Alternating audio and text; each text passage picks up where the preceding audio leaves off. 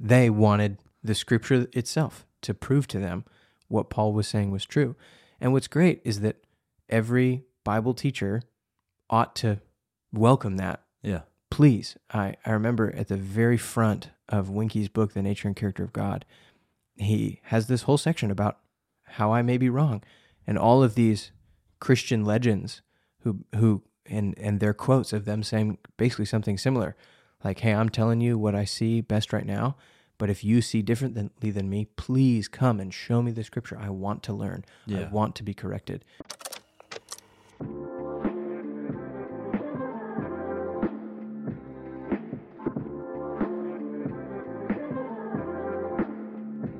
All right, at 25, your prefrontal cortex is fully formed, allegedly. Or on average, is that I kind of don't know. I just know that's what everybody says. It's like your prefrontal cortex is not fully formed until you're 25, apparently. That's what they say. They, yeah. Who is they? Who are they? The people who look at prefrontal cortexes. Are those scientists? They might call themselves scientists. I don't know what they are. But last night we were messing around with this because I actually felt like when I turned 25, there was some real shift in my life. At least I think it's the male brain. Yeah. Yeah, I think the female brain, allegedly, we could be speaking heresy here, you know? No, my wife is way more mature than me. Way more mature, for sure. Why is it that way? The Lord must have a purpose for it. You know what I mean? I don't know. I'm grateful. Yeah. But you had a joke. Oh, yeah. Our friend I guess he's about to turn 25 in just a little bit, and he's a bit of a goofball. We're like, yeah. It's going to be wonderful on his 25th birthday. He's just going to wake up and say, oh, hello, old chap. My prefrontal cortex is finally formed. I've joined you in the land of adulthood. Oh, gosh. And our friend is Peter, our friend Peter Foster, who is just one of the best people ever. Like, if you have him around, you'll have so much fun. But and who knows, when his prefrontal cortex forms, it'll be even more fun. Okay, so I kind of wanted to cast some vision for our episodes going forward. And for Divine Creative in general. Yeah. What do you mean? I mean the audiobooks that you've produced. Okay, yeah. First off, announcement. I don't know if we've ever done announcements, so this is new to me. There's never been anything to announce. Well, so here we've we go. never actually talked about. This podcast is produced by Divine Creative Ministries, a 501c3 that I am the president of, that I co-founded with my friend Derek Trim and my other friend Cody Wright. And both Michael Weidman, who you see right here, and Mike Meduzia, who will be joining the show eventually. We're going to add a camera angle and some stuff for Michael. But we're working with Divine Creative. Yeah, the whole goal is to empower creativity and leverage technology to basically mobilize new missionaries to the nations, and also just encourage biblical literacy and spread the gospel. And so kind of doing this in two ways, by helping creative ministers step into their giftings more, and by also just leveraging mass communication platforms and different things like that to spread the gospel message. Now, we're still in the startup phase, but very, very much startup. Yeah, but everything the Lord has been just moving things along and having a lot of favor with the opportunities that He's given us. And one of those things is we have been using a new AI technology to create audiobooks. And we found this great opportunity to use this new tool that sounds practically like a real person talking, and to digitize some books from the public domain. Mm-hmm. And what we are starting with is an author that we really love named F.W. Boreham. Yep. He is a Australian that moved to England, I believe. Flip it. Oh, other way around. Yeah, he was an English guy that moved to Australia. I guess I don't know the dates of his life, but he wrote a lot of these books in like the 20s, 30s. Yeah. But they're very, very poetic, and they can be useful for like as kind of a meditative literature to go out into nature on a walk and kind of observe. He was really good at observing the things around him and seeing the beauty of what God made in those. Yeah. So we actually launched a podcast called FW Borum Podcast, and that's on our Divine Creative app. And is it anywhere else? It's on Spotify and Apple Podcasts. So you can find it on Spotify and Apple Podcasts, but it's also on our app that you can download. Divine Creative on the App Store, Google Play. I think it's on Roku as well, and Apple TV and all of those. Wow. Amazon, I don't know what you do with the Amazon one. I think it probably Amazon Fire or something like that. Got it. But that was a commercial, I guess. Or just an update. Well, or just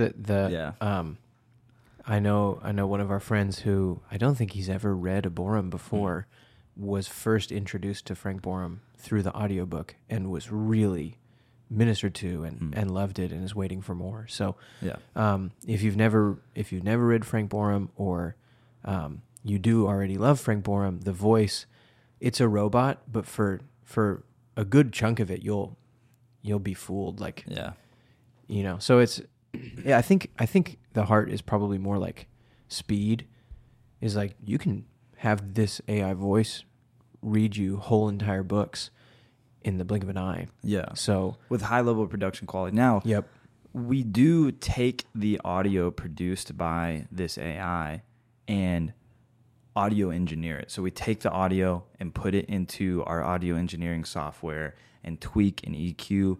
I'd spend a lot of time EQing this thing to make it sound right and not harsh. It sounds really awesome. Yeah.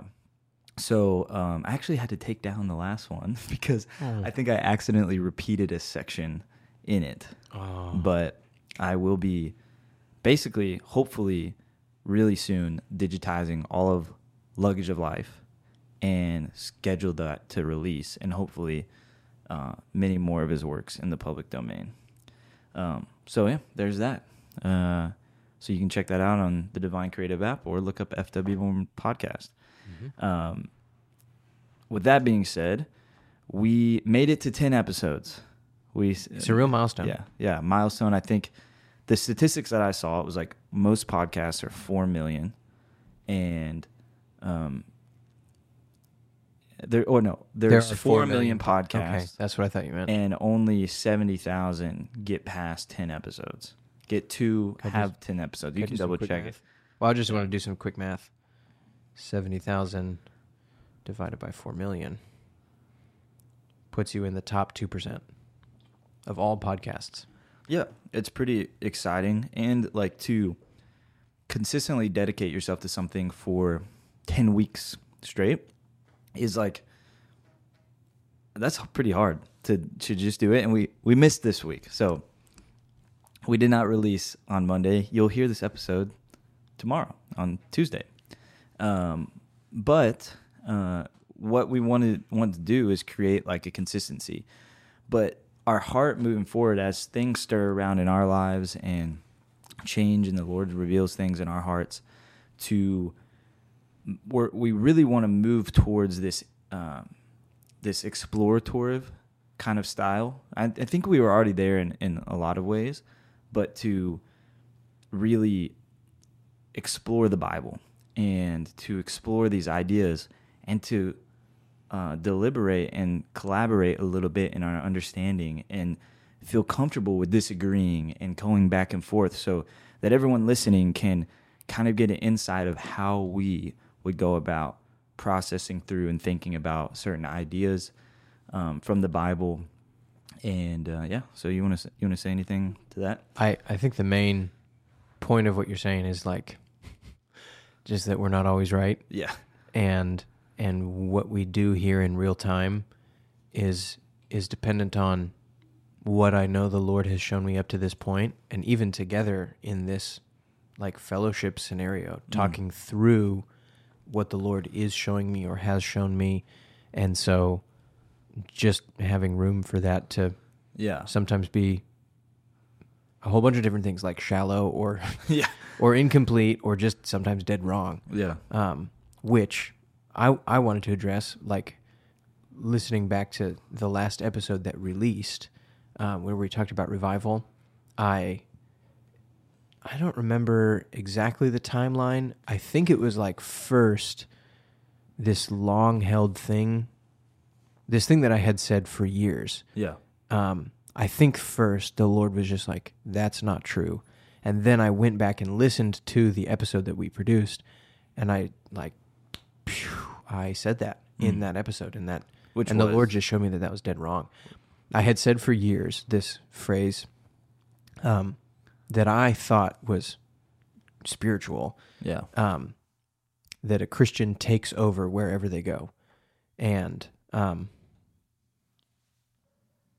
the part that was tough is that there's kind of layers to peel away. Where on the one hand, I go, I think the reason why that sounded spiritual is because there's some ways in which that is true. Like, a Christian always has a backbone. Yeah. I'm not going to get steamrolled by the world. Like, I'm going to stand up for what's right. And you look at the book of Acts, and it's wherever God has been dealing with people, when the gospel shows up, people run to it. And the devil and all of hell can't stop a person whose heart is set on God. When someone wants to get a hold of God, God makes himself available to them, and no one can stop them. And so wherever a Christian goes, there is an influence, and people who, and like the gospel is powerful, and people respond to it. And in some sense, it took over the world as far as being the most popular worldview. In a manner of speaking, it did take over a section of the world, at least, you know, in a manner of speaking.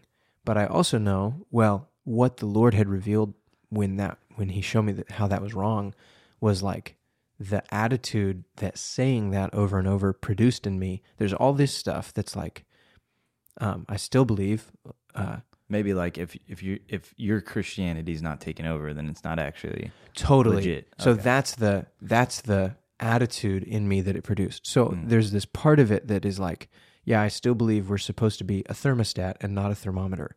I don't just read the room and go back to it. It's like, no, when God has called me to something, I'm going to stand up for it, and it doesn't matter what the rest of the world does. And the gospel influences other people, and they want to be a part of it. But the whole bad attitude that it also produced, and that's the peeling away, the bad attitude that it produced was totally like, yeah, if you aren't taking over, you're probably a failure as a Christian. When I show up in the room, I probably have the most important thing to say. And if you're not talking about what I want to talk about, either I'm a failure or you're spiritually dumb. Yeah. You know, like you've spiritually flatlined because you don't want to talk about the cool, heavy revelation that God just showed me. And that's spiritual pride. That's ugly. Yeah, that's that's really bad ugly. Yeah. You know what I mean? Yeah. And so peeling away some of, I've said this several times as I've worked this out in my own heart, like a lie has no power. Right? Because you're just like, Totally. that's a lie. Why would I believe that? But a half-truth has a lot of power. And the half of the truth that is a lie has a lot of power to destroy. You like swallow the half that sounds spiritual and you know is half true, but you also swallow the destructive half that is going to do something bad in your life. And so... Well, is that where that whole pendulum swing comes in? You see that in all different, denominational beliefs, theological beliefs, whether that's pre-trib, post-trib, dispensationalist, Baptist, whatever, like all these different Pentecostalism. You kind of see this pendulum swing where it's like, well, this happened over here, so I'm going to swing all the way over here, instead of landing just centered in truth. Sometimes we tend to, why do you think as humans we tend to swing kind of back and forth where it's like, I don't want to touch that, go over here, Yeah, instead of landing in the middle? Because I feel like this book always just brings you back to a peaceful center. You're just like, oh, okay, this makes so much sense. Let's just read it for what it is. Yeah. And once you really start to learn how to read this book and understand the different type of literatures that are in it and how this is set up and meant to be consumed, and how the people who originally held these scriptures or read these scriptures and it was their traditions, understood them, then it really, I think it settles a lot of things.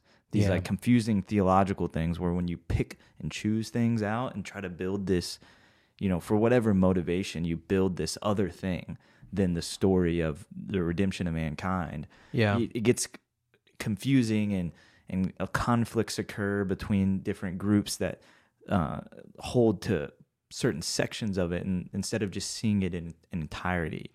Yeah.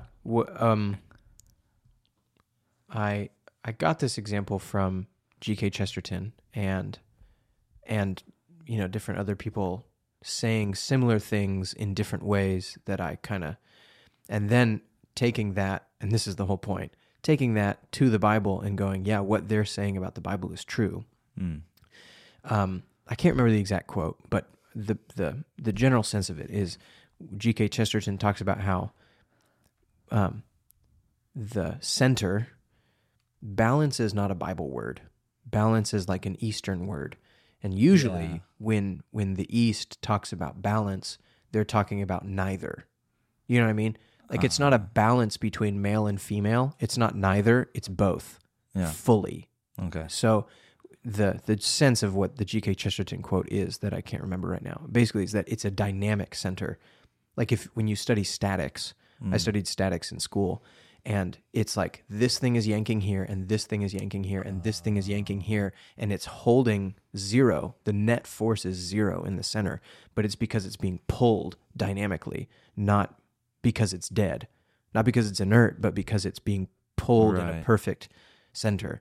So this, and when you have those strings all connecting, it's like even if you try to pull it a little bit one other way, the other parts that are holding it all together play as a protection mechanism for you to go too far in one direction. And that's what I believe the whole story, and whenever you start to see it as a narrative, it begins to do. It holds you into place so you don't become weird. Well, so there is definitely the Bible. As the narrative gets into your heart, it's that thing pulls dynamically and protects you. But even I think the most glaring thing, the most glaring example in my mind is you read through Paul, and Paul says, absolutely not by works, saved by grace through faith, not by works. And then you flip a couple pages to James, and James says, faith without works is dead. Yeah. You think you got faith and you don't have any works? Yeah, you're joking yourself. Yeah. And you have these two guys. Like, what? Yeah, you think they're saying opposite things, but they're actually pulling you into a dynamic center where things matter. Because if you always say faith, but if you always say faith, like faith is great, you have to say faith because it's there. Like you have to, you are saved by grace through faith, not by works. You have to have that part. But without the tug on the other side, you go, then I never have to respond in my real life. The thing we've said about believe, like believe never becomes real in my life. It just becomes mental until James comes in and says, hey, no, you can't live like that. But if you only ever say works and never faith, then it's also not real. And so both of these guys are tugging you into this dynamic center. And well, I think even like re-emphasizing that faith is trust. Yeah. Because like when I hear faith, I think just because traditionally growing up in church, like I just think of, I'm going to lift my hand. I'm just going to, have faith. But it literally just means I'm counting this person as trustworthy. I'm going to trust his voice. I'm going to trust what he affirms in the scripture. And that's where we go back to where it all comes down to the resurrection and Jesus being God. And now, okay, Jesus is Yahweh. I'm going to trust in him. So whatever he affirms and says is truth. And even jumping into the narrative where you, like Hebrews 11, that's what Hebrews 11 is painting for you the dynamic center. Is like Abraham by faith did this. You know, Sarah, by faith, did this. Joseph, by faith, did this. And the faith and the work, it's like painting for you through the narratives, the dynamic center that has to be lived out. Yeah. So I think there's coming back to the Bible, or not coming back to the Bible, but like we've talked about before, soaking our minds in the Bible that can wash us and keep us safe as we think about things biblically. But even I think the real thing in human nature is to say, I don't need you. Yeah. Or God has shown me this. God has pulled me from this side out this way. And anybody that wants to pull you back, you go, you don't know what you're talking about because God showed me this. But the humility for everyone to say, we all need each other, and just to listen and say, we need each other, and then to pull each other to the Bible and say, we need each other and we need the Bible. And for us all to gather around the Bible and show each other, it's like, no, look, James says you do need works. And then somebody else says, no, Paul says it's only by grace through faith. And just trusting in the divinity that is embedded within the scriptures. Like I mentioned this the other day to you, but all of the fruit that's ever come out of me discipling someone or intentionally wanting to be someone's friend and help them learn about what God is like and how to follow him has been literally from just opening up the Bible and reading it. Mm-hmm. Like there's been times where I try, let's talk about this, let's hang out here. And it's like, you're trying your best. And it's like, the Lord is just saying, hey, just open up the book of life, the book of truth, and read it. Yeah. And every time I've done that, it's been like revelation. Because it even talks about that. I can't remember, you might know, where it said they would read in the public way for anyone who could understand. And then people would be weeping and different things. They would read the scrolls. That's from Ezra, I think. They bring all the people back to the land, and Ezra and these guys who knew their Bible, I think it was like a quarter of the day they read, and then a quarter of the day they exposited, preached, and it was revival. Yeah. Just reading the Old Testament that no one had ever actually heard for themselves, or that's at least the idea that the scripture is giving you, that these people had never heard these words.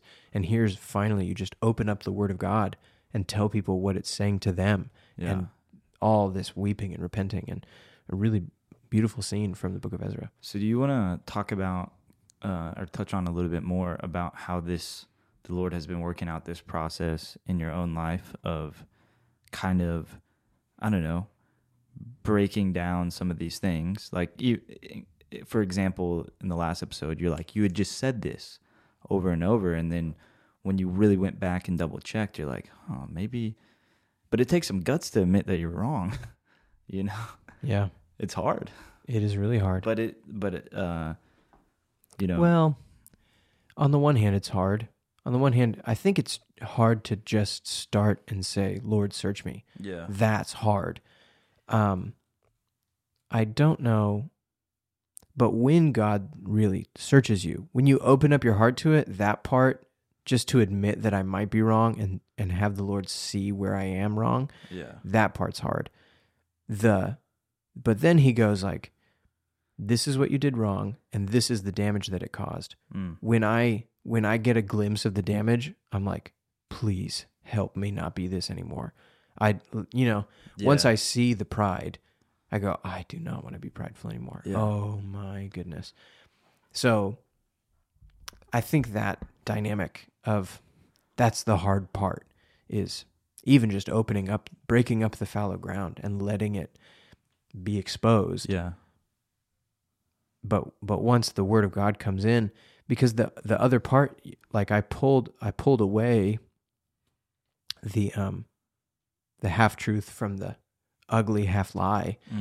And then I said, okay, Lord, what is the truth? Like what's the, okay, this is great. I said, what is the picture that is the real thing? Like the half truth with another half truth that keeps it in a dynamic center. And the Lord brought me back to stuff he had already showed me. Remember the episode we did about the Joseph factor? Oh yeah. About Joseph living as a blessing? And there was parts of that episode where I talked about how the Lord had been showing me in the past not to just jump on people and eat them alive like a jungle cat. Yeah. That was kind of a strange metaphor, but not to eat them alive and rip them apart and expose all their sin, but to live as a blessing. And when you bless people, they see like God's heart for them in love. And so I think what the Lord showed me was the dynamic center is these people in the narrative, is Joseph and Daniel, and I really want to talk about Lot with you. I have some thoughts about Lot that are swimming around in my head, but primarily Joseph and Daniel and Jesus, who live as blessings. And so I think what the Lord is bringing me to now is the picture in the dynamic center is not that a Christian takes over wherever they go, but a Christian serves and blesses wherever they go. And then it's like the scripture flashes in my mind, and Jesus says, I am not among you as one who serves. No. I am not among you as one who teaches, but one who serves. I forget Something exactly what like it is. that. Yeah. I am not among you as one who Check is your Bible. Jesus says, I am among you as one who serves. Here's the Lord of the universe, Yeah. among you as one who serves. And again, the truth in the dynamic center is alive in these Bible characters. And yeah. So can we talk about maybe, since we announced the F.W. Borum thing, can we talk about maybe how ought we to integrate other learning material, whether that's Bible Project on YouTube or Bible teachings from sermons that you're listening to or books or whatever way ideas get to you through whatever means of material, even people listening to this podcast. Yeah. And how do you integrate that into your learning? Because we were talking about the other day, like, if no one taught me that about the proto-evangelion in Genesis 3, there's no way, it would take me decades and decades to see that, that was there. It's like I could try to relearn everything that these guys learned, or they could just teach me. Yeah. So, but how do you integrate that within your own Bible learning and testing it against the scriptures and all of these things, and to make sure that, because a lot of people have a lot of different ideas, and sometimes it's hard to read the Bible, and I think that's kind of what we're trying to get at with this episode a little bit, is like maybe how do we utilize the scriptures? How ought to we see them to test ideas, attitudes, and thoughts, and maybe what is the role of other materials in helping us? Because both you and I have benefited quite a bit from the amazing array of material that is available on the internet these days, and even something like Blue Letter Bible that allows you to go back and break down scripture and really learn, because we have super powerful. We don't have to just I think tradition is good in many ways, but that was like the main thing of understanding for all of time before the internet, right? Was like people discipling and teaching people, and now we have these resources to where we can go really test things and learn how to understand these ancient scriptures. Yeah.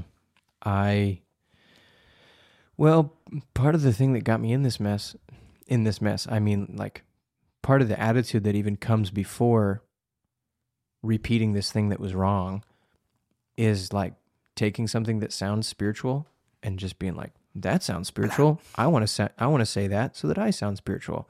Or even worse, something that sounds spiritual and plays on my pride. Like 1-2 punch, and I'm knocked out. So let me see. I would like to see what you think about this. Somebody asked me a similar question. They said, am I listening to this Bible teacher too much? I mean, I'm reading his books and listening to his sermons. I just want to know that I'm not freaking out and listening to this Bible teacher so much. And as long as it's Kenneth Copeland, then it's good. Yeah. Totally. That was a joke. This is not an endorsement. That was a joke. The heretic police are coming after us. Gosh. Clip that. my advice to him was, if you cannot say whether what he's saying, if you don't have enough Bible knowledge to prove or disprove what they're saying, then you probably need to go back to just the Bible. Mm. And it feels... Yeah, you don't have a good filter yet. That's right. And it feels so slow. But all true learning has to come from the Holy Spirit. So if you think you learned from this spiritual looking teacher, if you think you learned some heavy revelation about God from this spiritual-ish teacher, but you didn't actually get it from the Holy Spirit, from the Scripture, then forget it. You didn't actually learn it. You didn't actually learn nothing. So would a good teacher, or like if you're going to disciple someone and you're going to walk through the Scriptures with a friend, would a good way to do that would just be to open up the Bible and to start reading it together and point out certain things and, hey, this is how I see this, and it's because of this. And I feel like that's where the verse and the saying of the truth will set you free. It's like you can, I feel like when it comes to, I'm pretty sure this was an old Jewish tradition where when they would come to a seeming contradiction in the Scripture, they would get excited. They wouldn't get worried like we do. We're like, oh crap, like what's going on? They'd get excited because they knew that if it seemed like there was a contradiction in the Scripture, that means a revelation was coming. And then you would hit bedrock truth. And so there's these moments, I feel like, when you're reading through the Bible story and you see the patterns and how things fit together, that you almost hit this bedrock truth that then lays a foundation for learning other stuff. So the more that time you spend there, the more all the pieces start to fit together easier. It definitely forms itself into this matrix where, all of the things that you learn build on each other, the way that God is and the way that I respond to God and the way that people are and the way that the spiritual realm works and the way that and everything begins to interlock together. It's beautiful. And so I think you have the dynamic center, and then one thing is shouting way too loudly to vie for your attention. That's probably a red flag where you're like, Yeah. And the thing that's hard about that is if everybody around you is shouting that one thing, like you need a body. You need the body to, you know what I mean? The hand, you can't be all hands because then the hand forgets that it needs a foot. And so we need a body.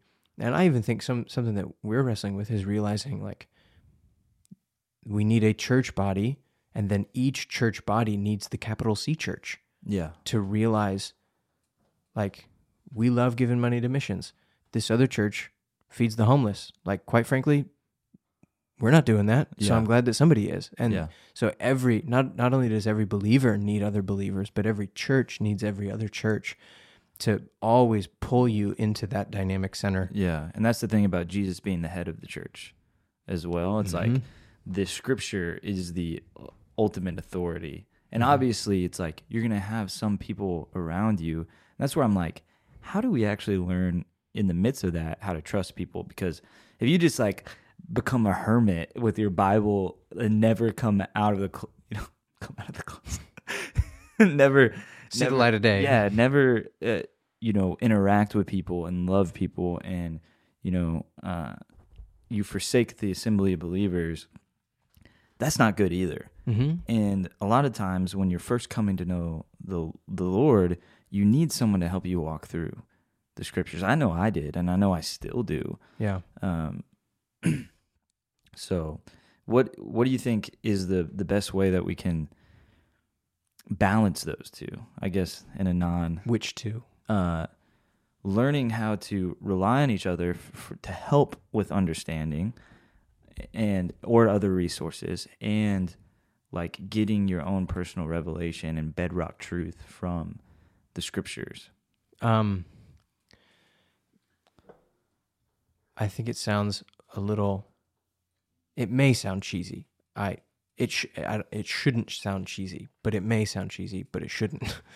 The Holy Spirit himself, Jesus says, do not call any man teacher. Do not call any man rabbi, because you all have one teacher, and that is Christ.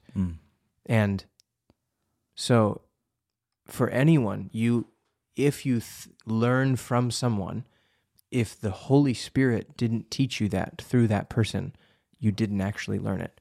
You can only truly learn or get closer to the Lord from him himself. And again, there's a dynamic center. There's people that take that and say, then I don't need to listen to anybody. Yeah, and way that's too far. You got both. There's the dynamic center. And I think that is the reason why immersing yourself into or submerging yourself into the scriptures on a daily basis and meditating on them keeps you in line. Yep. It like keeps you in center with reality. It's like, well, I can't really move outside of this worldview that the Bible presents. It's like, yeah, I can try, but yeah, so the Bereans, you remember that part of Acts? Yeah. It says they listened to Paul and then searched the scriptures to see if what he said was true. So they didn't search the scriptures to argue against him. They searched the scriptures to see if what he said was true. So they learned and they went, wow, if what you're saying is true, that really means a lot.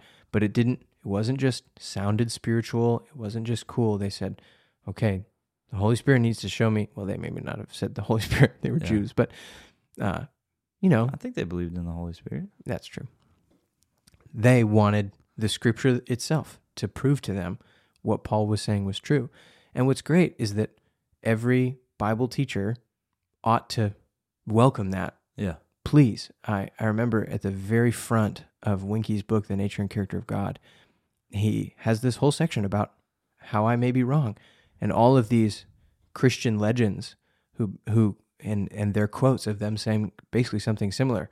Like, hey, I'm telling you what I see best right now, but if you see differently than me, please come and show me the scripture. I want to learn. I want to be corrected. And so even for us right here, right now, please come to us and comment on YouTube. We've had some funny comments. But we've also got some really wonderful text messages. Oh yeah, that said like, I really loved this. I'd like to talk to you about this, and really appreciated it. I would love to dialogue. We need the body, and so in terms of repentance isn't only always from something that was sinful necessarily, but like you can repent for bad ideas or like wrong ideas, right? Which would just mean to turn away. So if like we got an awesome message from a couple of friends for a correction you put in the description of one episode. You probably remember what it is. I don't remember. Yeah, it was about, I said, thousands of people died from the snake. And then I think I was like driving or something, and I was like, did thousands of people die? I don't think I actually remember that from the scripture. And I went and I looked in numbers, and numbers just didn't say. And so the episode was already recorded, but I put in the description a disclaimer that said, hey, I said this, but the scripture doesn't actually say that.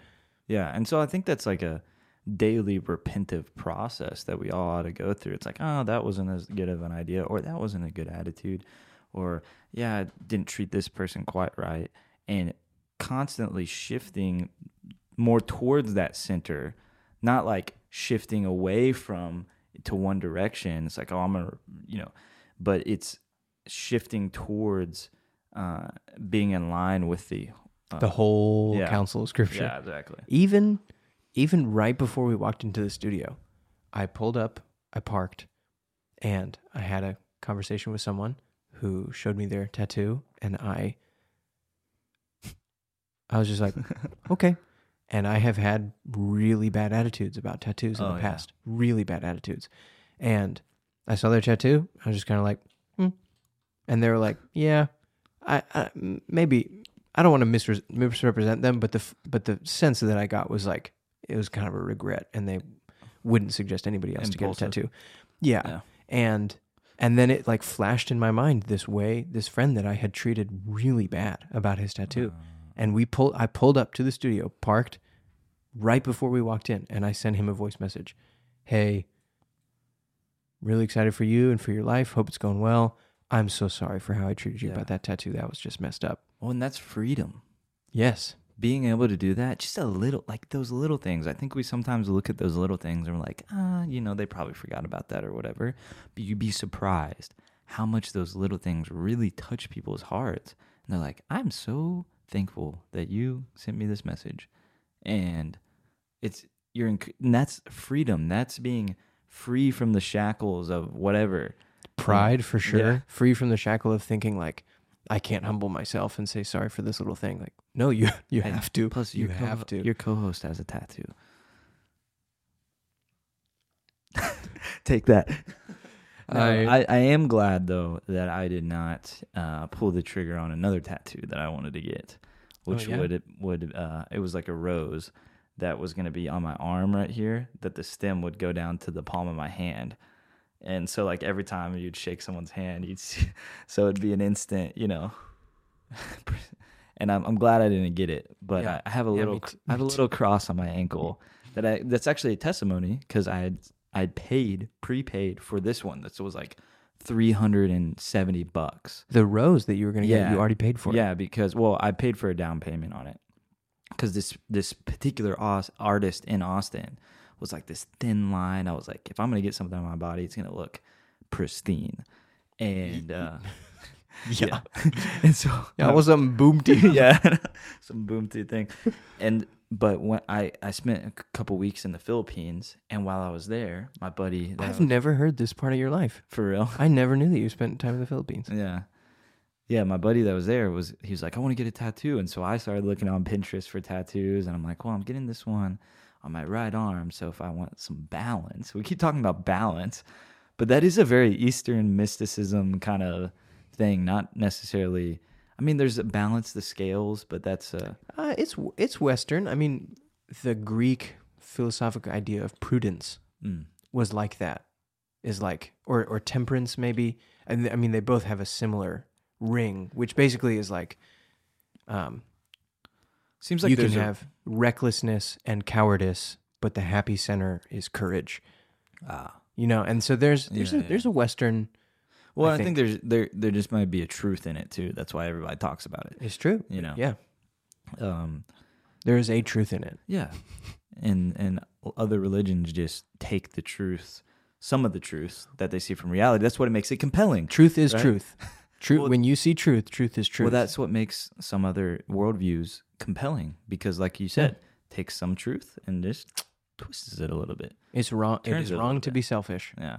And communism says that, and Buddhism says that, and Islam says that, and Confucianism says that. It's wrong to be selfish. Everybody says that. Yeah. That's true. Anybody with two eyes can see that. But I feel like anybody with two eyes can see that a tree is something supernatural. yeah, And you're like, how does that even come about? Like, if you spend enough time looking at a tree. Anyway, I have a cross on my ankle. that's right. Back to your... that I got in the Philippines, and while I was there, it just literally bothered me so much, because this was like the first and only tattoo I've ever gotten, and I would like go to bed and it would be like imprinted, the cross, in like, when you like close your eyes and you see the light, you see the remaining light. It was like just the cross on my ankle, like, and I just like could not get it out of my head, and so I had to like really pray and seek the Lord, and it like came down to like, this is the only marking that you need on your body is the cross, because the rose is going to represent someone in my family who had passed away, and he just clearly spoke to me that the only like death that you need to be constantly reminded of is mine. Wow. And that's what caused me to, like, I was like, I don't care about the down payment or anything, and so I didn't get it.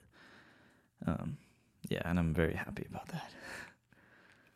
So I think to highlight what we've been talking about in that, took a lot of humility for you to be corrected.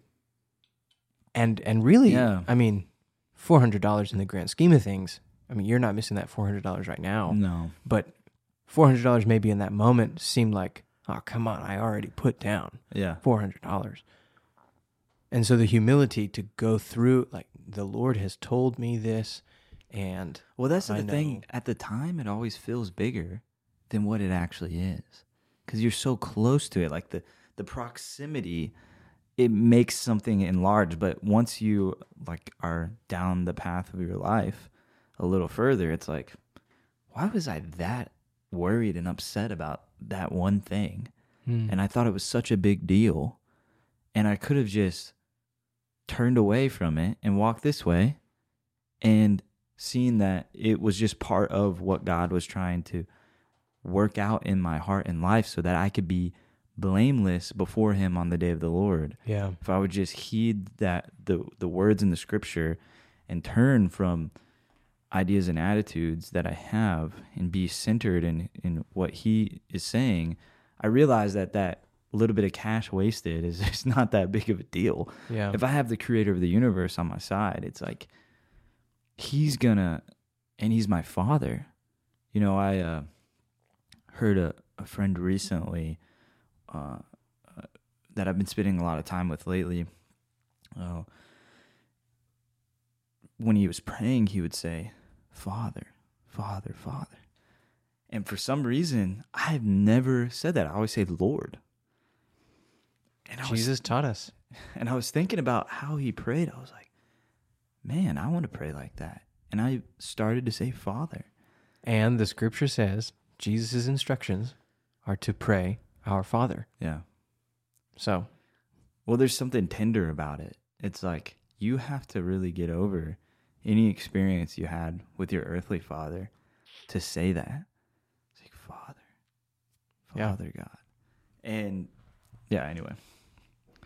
I think on the flip side, the thing that seemed like such a big deal, like the $400 maybe that you paid down, seemed like such a big deal at the moment maybe, but in the past it doesn't. But then you think about one, more than a mistake, but one mistaken night, Abraham with Hagar produces big deal. generations of conflict. Yeah. Or one stupid night with Bathsheba produces generations of conflict. I think there's both. One, you look in the past, the thing you left behind, or the cost that you paid to leave it behind, and you think that was nothing. But in the moment, the Lord sees not what you've done, but what you've done is going to grow into. And that is a big deal. That's why He's trying to cut it off. The past is maybe not so big a deal. And when you look at the past that's finished now, you kind of say, oh, thank God that you saved me from that past. But even more than that, He saved you from the future He saw coming, where you were headed if you'd never dealt with that thing. And so there, at that crossroads, when I'm telling you right now, leave this behind, it's a huge deal for all the future that's at stake. And I think about the same thing I was having a conversation over lunch just before we came, and I was telling this guy about that thing, Christian Takes Over where we go, or some of the other things that I had been saying that were just not true, and he's just had his first year in ministry, and I think I've just completed my fourth, and which means you're better than him. No, well, which means I go, you may have heard that kind of stuff and thought it sounded spiritual, but I've had 3 years of hearing like that. Living it out and being jacked up by it. Yeah. So now you have the opportunity to say, man, that's wrong. I'm glad I don't have to become that. Yeah. But there's like me who have been hearing that, or who have not even been hearing it. I got to take responsibility. Been saying that for this long, and got to go. That's on me. Like I have been living that way for so long. And so that the future, not just how you received it when you first received it, but where that brought me and the ways that I treated people and the kinds of relationships that I had, all from that time, or from that one little seed of something that was half true. What's that proverb that is like, the man who is wise in his own eyes is worse than the fool? I think it's something like that. Yeah. That's pretty dang scary. That's pretty scary. Because how easy, like when you're good at something, like when it comes to, media stuff, like I'm fairly good at it. Especially when you compare it to people who haven't spent a lot of time with those fields, video editing, photography, have a good eye for the arts in media. But then when I get over here next to professionals, it's like, okay, I suck at videography.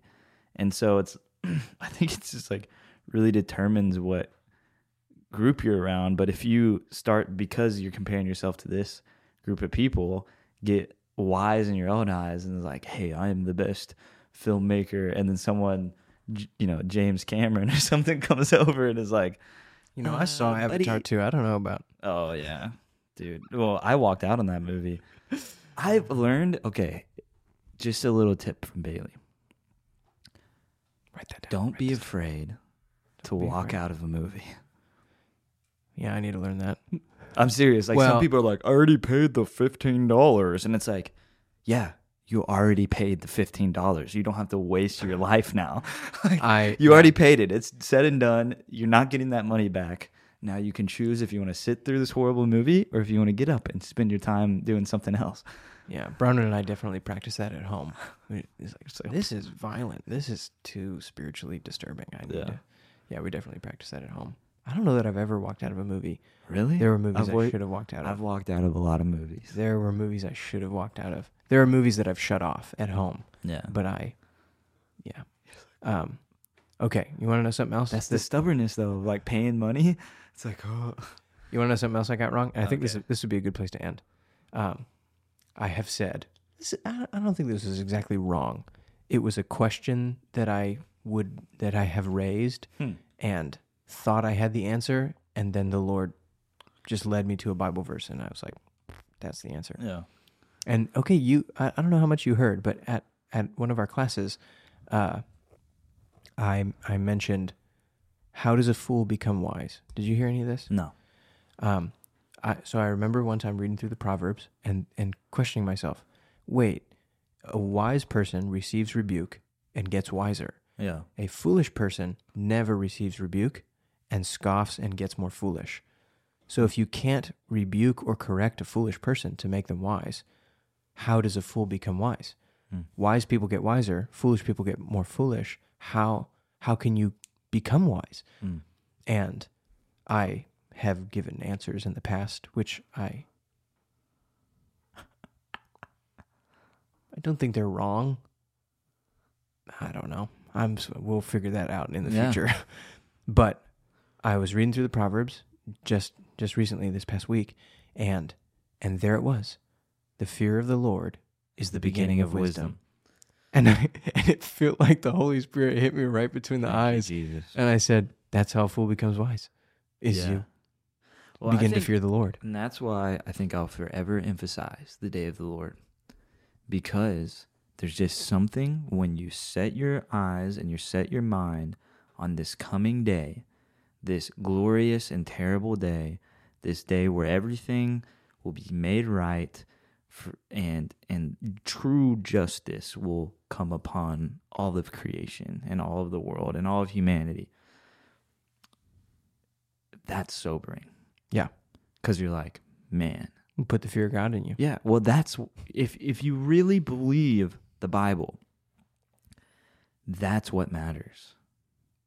Because this is but a short time in comparison. Like, I forget what it's called, but it's the exponents kind of thing, where this life actually, in comparison to eternity, gets exponentially smaller and less relevant. Oh, in some sense, like as far as time goes. What do you call that? Convergence? I don't know. Like converges on zero. Yeah. It's just yeah. And so, like, if that is the reality that we're looking forward to, then there's an infinitely greater significance with making sure that I'm a part of that. Yeah. Versus this, So, and that's why I think that's what centers you in this ability to even die on behalf of your belief in God as a witness and Mhm. a testimony to the world of the validity that Jesus is Lord, because you know there's a far greater future. It's like for Yeah. the Jesus, for the joy that was set before him. Or even, do not fear those who can only put to death the body. Fear the one who can put to death. Yes. And then throw your soul in hell. Yeah. Like, That'll keep you in line. the fear of the Lord will keep you in line. And I think to conclude everywhere we've been in this episode is the fear of the Lord makes me grab a hold of my Bible Yeah. and go, Yeah. I do not want to have any wrong ideas in my head. Yeah. I have got to get a hold of my Bible. I am too afraid of God and where my life might be headed if I've got anything wrong or unclean left in me. I have got to get a hold of my Bible. Because I fear the Lord. I fear my future without him. Not because he's going to punish me, but my future, where I'm headed in my heart without him, is a really terrible place. Yeah. And he's trying to save me from that. To remember that he's the saving God. When he came to earth, when God came to earth, he gave himself a name, and his name was Yahweh Saves. And that forever he is trying to remind people, that's what I do. I am trying to rescue you. I am your friend. And the fear of the Lord is just treating that. If he's trying to save me from something, that means where I'm headed is probably really bad. He's trying to reach in and keep me from going that way. That means that wherever I was going must be really dangerous. Yeah. And he cares about me too much to let me go that way. And to fear him just means not only to fear him, but to fear what he sees. If he's taking this seriously and says, hey, if you do that, I'm going to spank you. Yeah. You go, okay. And I think he's not only worried about you, he's trying to preserve the testimony that you will be a witness of. And you see this, like, I mean, Israel is such a good example. I mean, it is the example. That's why he put it in the book. God's dealing. Well, not just put it in the book. That's why he chose them. That's why he decided, hey, I'm going to manifest my revelation, the truth of reality through a family. Mm-hmm. And that's what a he chose screwed to up do. family, nonetheless. Yeah. And you see time and time again, he used even the Babylonians to refine and preserve a remnant of Israel, even though there was people around them that were wicked. He used that because of what was at stake. All of humanity, the rest of humanity, the rest of the nations were at stake if that testimony wasn't preserved. And even more than that, when it got to that point, like by the time you go through all the prophets and by the time you get to Jeremiah, when it got to that point, he said, this isn't about you anymore. This is about my name. You're not going to act like this. Yeah. Like, you have my name on you. And if you're going to act like this is not about you anymore. This is about my name. And this is going to come to an end because of what you have done to what people think about me. And that is the episode on revival that we just did, is when God says, that's it. I'm not putting my name on this anymore. It's done. And he either takes you out or pulls you back up, depending on how you want to respond. And so the fear of the Lord, I know that he's not going to let me get away with wrong for long, for my sake, for other people's sake, for his name's sake. And in that fear, I get a hold of his Bible and I say, please, God, would you teach me? I need to humble myself and get a hold of your word and get it inside of my heart, or else I'm in big trouble. Yeah. We're in big trouble. Your gospel message, your gospel mission is in big trouble. I need to get a hold of your book. Yeah. And that's what it sounds dumb to say. That's what I'm trying to do. It should have been what I was always trying to do, but that's what I'm trying to do. Yeah. Well, you want to pray for us? Yeah. Lord, we thank you. You did not have to speak to us, but you did. You gave us your book.